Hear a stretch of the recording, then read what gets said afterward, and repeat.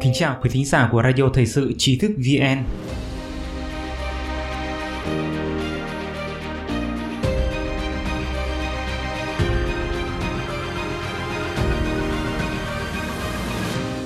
Xin mời quý vị cùng nghe bài Mỹ bóc tách ra khỏi người dân Trung Quốc, Đảng Cộng sản Trung Quốc dồn sức chống đỡ. Bài viết của An Đức Liệt thể hiện quan điểm của riêng tác giả. Hoa Kỳ hiện đang tách bạch chính quyền Đảng Cộng sản Trung Quốc ra khỏi người dân Trung Quốc. Theo nhận thức này thì chính sách ưu đãi của Hoa Kỳ đối với quan hệ Mỹ-Trung tồn tại từ thời Tổng thống Nixon đến nay đã hoàn toàn thất bại. Đảng Cộng sản Trung Quốc ngày một chuyên chế, trong khi người dân Trung Quốc lại khao khát tự do. Theo giới quan sát phân tích, Hoa Kỳ hiện đang làm được đánh rắn 7 tấc, đập một phát ngay tim, khiến rắn chết tại chỗ, không để ngóc đầu lên cắn lại, trúng điểm chí tử của chính quyền Đảng Cộng sản Trung Quốc. Từ đây cho thấy, từ truyền thông chính phủ cho đến Bộ Ngoại giao Trung Quốc, gần đây luôn phải liên tục phòng thủ. Ngày 28 tháng 7, hãng Tân Hoa Xã đưa tin buổi nói chuyện giữa Bộ trưởng Ngoại giao Vương Nghị và Bộ trưởng Ngoại giao Pháp Le Drian. Phần lớn nội dung trong tin đều là ông Vương Nghị độc thoại đả kích Hoa Kỳ, cũng không hề nhắc đến phản ứng của Le Drian. Như thể Le Drian chỉ đơn giản là đưa tai đến ngồi nghe. Dù sao thì Tân Hoa Xã đưa tin cũng chỉ để cho người dân trong nước xem. Ngay từ đầu, ông Vương Nghị đã chĩa giáo vào việc Hoa Kỳ phân biệt Đảng Cộng sản Trung Quốc với người Trung Quốc. Ông Vương cáo buộc một số thế lực chính trị Hoa Kỳ vì để vận động bầu cử và duy trì quyền bá chủ đơn cực mà liên tục kích động lợi ích cốt lõi của Trung Quốc, công kích chế độ xã hội do người dân Trung Quốc lựa chọn và bêu xấu đảng cầm quyền gắn kết mật thiết với nhân dân Trung Quốc. Ý tứ của ông Vương là Hoa Kỳ không nên cố gắng khích bác mối quan hệ máu thịt giữa đảng cầm quyền và nhân dân. Nhưng cách gọi đảng cầm quyền chính là so với các đảng đối lập chính là đảng dự bị cầm quyền, tương lai sẽ thay đổi vai trò cho nhau như vậy. Ông ta lấp liếm gọi Đảng Cộng sản Trung Quốc là đảng cầm quyền. Vậy thì ở Trung Quốc, đảng đối lập đang ở đâu? Đang ở trong tù hay ở trong bình hoa? Đảng Cộng sản Trung Quốc là chế độ độc tài độc đảng. Do đó, mọi người vẫn luôn gọi Đảng Cộng sản Trung Quốc hơn là đảng cầm quyền là có đạo lý trong đó. Ông Vương Nghị lên tiếng tô vẽ, nói rằng Đảng Cộng sản Trung Quốc và nhân dân Trung Quốc là mối quan hệ máu thịt. Đây là một kiểu miêu tả của xã hội phong kiến hoặc xã hội chuyên chế, thậm chí là của một băng đảng, được sử dụng phổ biến trong thời cách mạng văn hóa ở Trung Quốc. Thời đó người ta hát trời đất bao la không bằng ân tình lớn lao của đảng, cha mẹ thân yêu không bằng Mao Chủ tịch thân yêu, nhấn mạnh rằng phải đem mối quan hệ đảng và nhân dân thành mối quan hệ huyết thống, hoặc thậm chí còn thân thiết hơn cả quan hệ huyết thống, bởi vì chủ trương của Đảng Cộng sản Trung Quốc là đại nghĩa diệt thân, hy sinh cho đảng rất tàn nhẫn. Một mối quan hệ bình thường giữa nhân dân và chính phủ chỉ có thể là tin tưởng hoặc không tin tưởng, chứ không thể có chuyện máu thịt. Hơn nữa, việc mối quan hệ có tin cậy hay mật thiết tới đâu chỉ có dân mới quyết định, thay vì bị áp đặt, gắn ghép bởi chế độ cai trị trong các tuyên bố trang trọng. Giới phân tích chỉ ra, những cố gắng của ông Vương Nghị phản ánh tâm lý bên trong hiện nay của Đảng Cộng sản Trung Quốc. Họ sợ Hoa Kỳ tách bạch người dân Trung Quốc ra khỏi chính quyền đảng. Nếu người dân Trung Quốc thực sự lắng nghe Hoa Kỳ, thời đại mà dân cúi đầu nhẫn nhục, bị bức bách, cam chịu sẽ chấm dứt. Hiện giờ là Vương Nghị, đại diện cho giai cấp thống trị, hiện đang cố gắng thể hiện sự cai trị của Đảng Cộng sản Trung Quốc đối với người dân.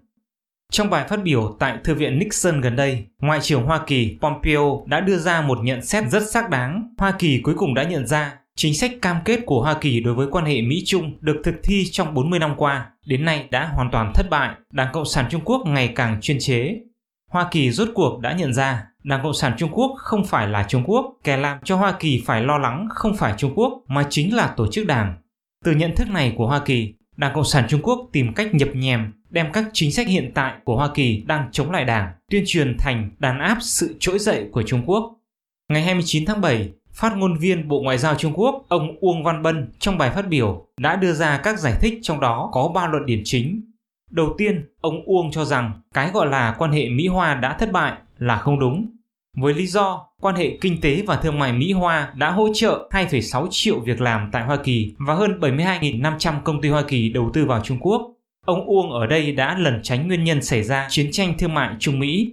Trung Quốc đã không tuân thủ các quy tắc thương mại của WTO và trợ cấp cho xuất khẩu, khiến hàng triệu người Mỹ bị mất việc. Các công ty Hoa Kỳ đầu tư vào Trung Quốc buộc phải chuyển giao công nghệ, quyền sở hữu trí tuệ bị đánh cắp. Bộ Ngoại giao Hoa Kỳ đã nêu rõ chế độ của Đảng Cộng sản Trung Quốc là chế độ Marxist-Leninist. người phát ngôn Bộ Ngoại giao Trung Quốc Hoa Xuân Oánh đã vặn lại bằng lập trường chính trị căn bản nhất của Đảng Marxist là đặt người dân lên hàng đầu. Báo Đông Phương phân tích rằng Đảng Cộng sản Trung Quốc đặt tên quốc gia là Cộng hòa Nhân dân, tiền tệ là nhân dân tệ, báo là nhân dân nhật báo và chính phủ là chính phủ nhân dân.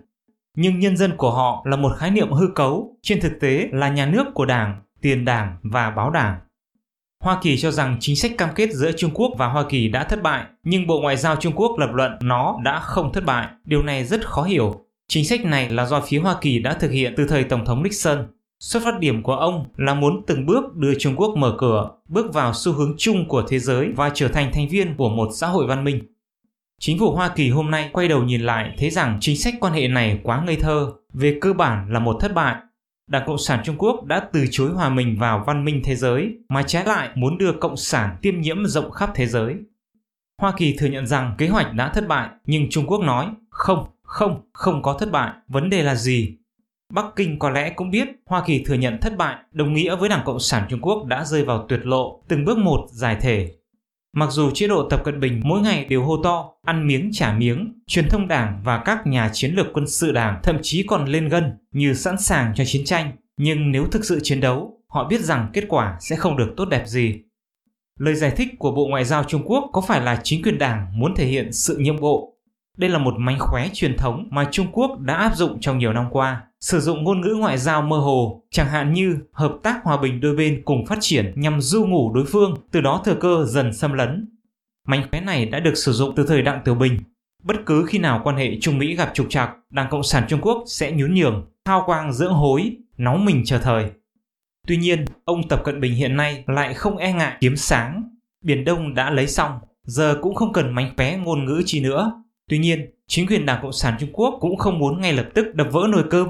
Theo lời phát biểu, họ vẫn duy trì một kênh đối thoại với Hoa Kỳ. Hiện tại, Đại sứ Trung Quốc tại Hoa Kỳ, ông Thôi Thiên Khải cho biết hiện hai nước một kênh đối thoại cũng không tìm ra nổi. Ông cảm thấy tình hình đã rất bi đát. Tại sao không thể đối thoại? Trong bài phát biểu tại Thư viện Nixon, Ngoại trưởng Mỹ, ông Pompeo đã đề cập đến cuộc gặp vài tuần trước với ông Dương Khiết Trì, Ủy viên Bộ Chính trị, chủ nhiệm văn phòng Ủy ban Đối ngoại Trung Quốc. Ông Pompeo cho rằng Trung Quốc vẫn thói cũ, nói rất nhiều, trên thực tế không hề đề xuất hành động thay đổi nào cả. Ông Pompeo nói lời hứa của ông Dương Khiết Trì cũng như của nhiều quan chức Đảng Cộng sản Trung Quốc khác đều chỉ là sáo rỗng. Hoa Kỳ đã nhận ra nếu thế giới tự do không thay đổi được chủ nghĩa Cộng sản Trung Quốc thì chủ nghĩa Cộng sản Trung Quốc sẽ thay đổi chúng ta. Cuộc hội đàm tại Hawaii, Mỹ-Trung hôm 17 tháng 6 được trông chờ như một cơ hội tuyệt vời để biến gươm đao thành lụa là. Tuy nhiên, kết quả của buổi hội đàm thật tàn khốc. Hoa Kỳ đã nhận rõ bản chất của Đảng Cộng sản Trung Quốc. Nếu các phát biểu của ông Pompeo là hướng đến cả thế giới, thì tuyên bố của ông Vương Nghị chỉ dành cho nội bộ Trung Quốc, lối suy nghĩ mơ hồ, cường điệu theo chủ nghĩa Mao, phép thắng lợi tinh thần, tự huyễn hoặc bản thân, đều đang bộc lộ rõ sự căng thẳng trong nội bộ Bắc Kinh. Tình hình ngày một tồi tệ, một cuộc khảo sát do Trung tâm Nghiên cứu Pew, Hoa Kỳ công bố hôm thứ Năm cho thấy quan hệ Mỹ-Trung đang xấu đi nhanh chóng. Khảo sát cho thấy gần 80% người Mỹ được hỏi không tin hoặc hoàn toàn không tin tưởng vào Tập Cận Bình. Con số này cao hơn 6 điểm so với hơn 3 tháng trước, tăng 27% so với năm ngoái. Quý thính giả có thể truy cập vào trang web trí thức vn.org hoặc tải ứng dụng mobile trí thức VN để đọc được nhiều bài viết của chúng tôi hơn. Một lần nữa, xin cảm ơn quý vị đã đồng hành cùng Trí thức VN.